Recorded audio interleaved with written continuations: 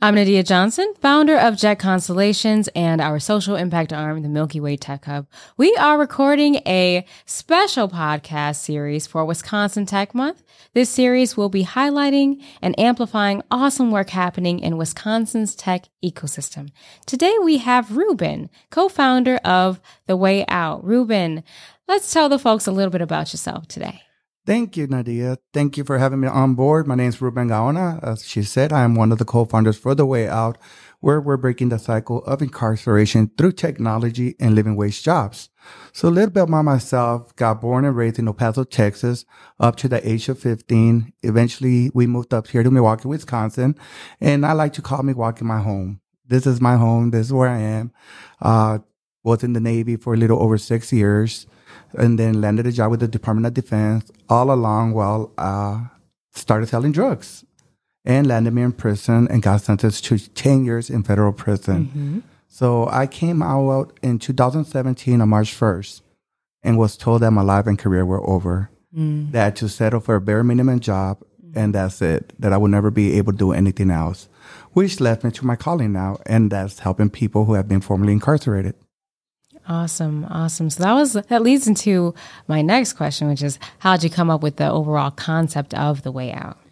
I believe in 2017, once I landed my case manager job and I started working with people that were from underrepresented communities and seeing that Black and brown people were the most affected ones and we weren't getting the help that we needed. And when we did help someone find employment, that we would only provide supportive services for up to 90 days. So what would happen on that 91st or 100 day or have a 6 months in employment and being employed and they have car trouble or childcare issues. And I would run back into them and found out that they had lost their job due to this. And I was like, we got to do it a better way. There's got to be something else.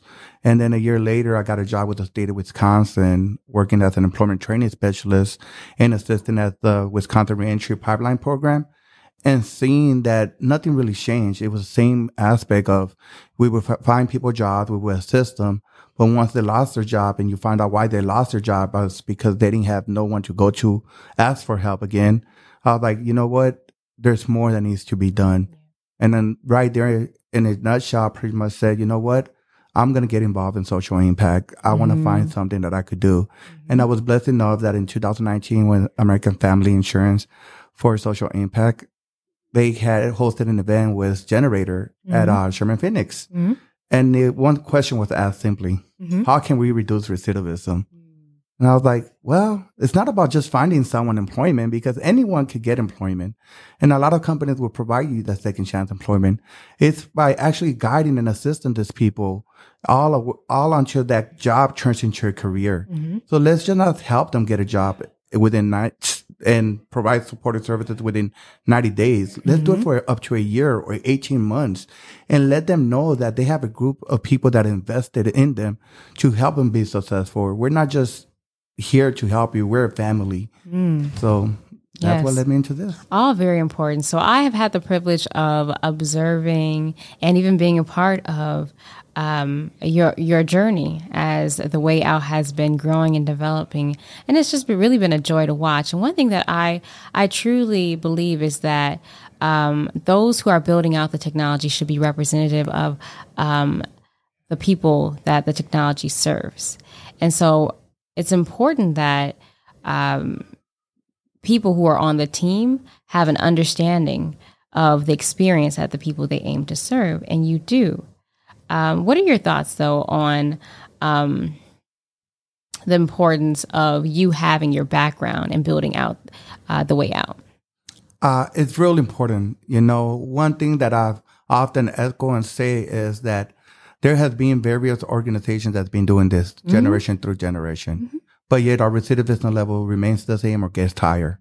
So something's not being done right. Yeah. And I asked myself, I remember going into a conference one time and we were speaking to a group of people that from the DLC.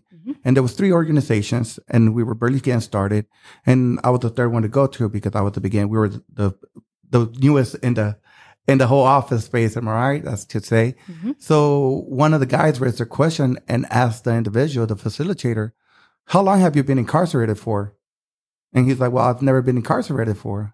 And the response was from the individual was like, from the justice involved was like, well, then how can you relate to what I'm going through? How can you tell me how it feels to me going home and hearing my kids have resentment because I've been gone and coming home, gone and coming home. So you can't even relate to what I'm going through. You might be able to help me get a job and all this and provide that. But at the end of the day, can you give me advice to really know how to deal with the things I'm going through mentally or the things I'm going through at home? And when they turned around and asked me, and I was like, man, I could definitely relate to you. I mean, I'm a father of 6. I was like, I left my youngest, my 5th child. He was 5 years old when I left. I was like, and my oldest was 10 when I left. I was like, they're all graduating high school. So I know the resentment they hold. Where was their dad? Their dad was deployed, came out, left to prison. So I've never been there. So I know what you're going through, so, and that to them was like, you is the one I want to talk to then, because you know what I'm going through. You've been through what I'm going through. You grew up poor. You grew up I grew up selling burritos. I tell everybody at the age of 8. I'm from the hood. I come from the hood. I was told I could never beat no one in my life, but here I am now. So it's real important. Yeah, and it's those unique experiences that help you to craft a very value add product. Right? Indeed. Because you're able to put not only your personal feelings, but be able to understand what questions are going to be asked next. Yes. And how can we provide those services for them. Absolutely. Absolutely. We're always talking, when I'm coaching startups, I'm always talking about the importance of customer interviews and gaining that empathy. And you kind of come into this journey with a strong sense of empathy because you've actually experienced the same thing or similar journeys as the people that you're looking to serve. So I just thought that was really important to highlight. So you are, paving the way. You are what I like to think of as a community leader. What is it like being a founder in Wisconsin, specifically Milwaukee? It has not been easy. I'll be honest with you, because we tend to tell people often is like, we're not only co-founders of people of color. Me and my partner were both Hispanics, but we're both as 2 formerly incarcerated people.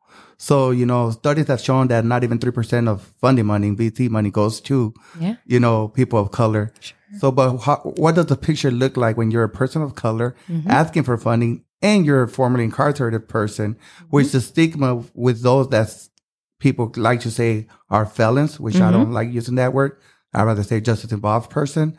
It's a lot lesser probably.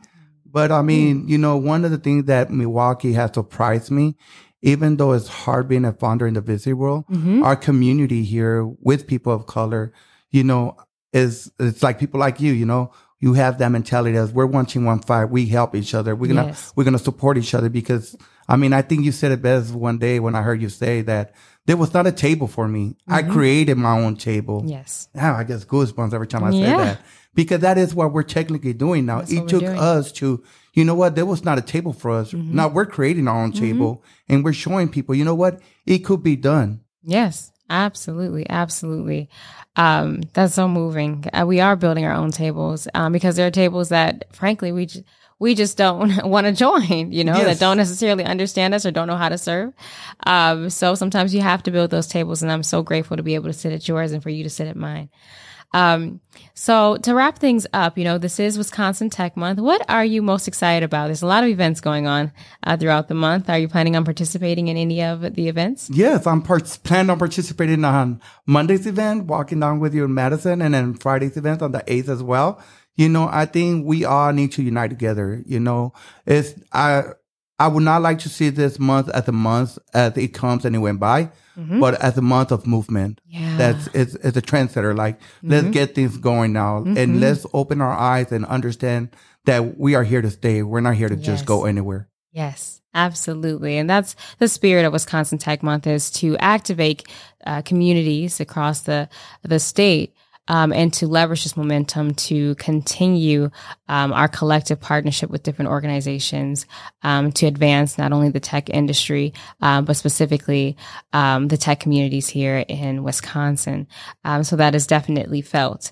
I want to thank you, Ruben, for taking the time to share with us today and being a part of our Wisconsin Tech Month series. Thank you, Nadia, for having me here, and thank you on behalf of The Way Out.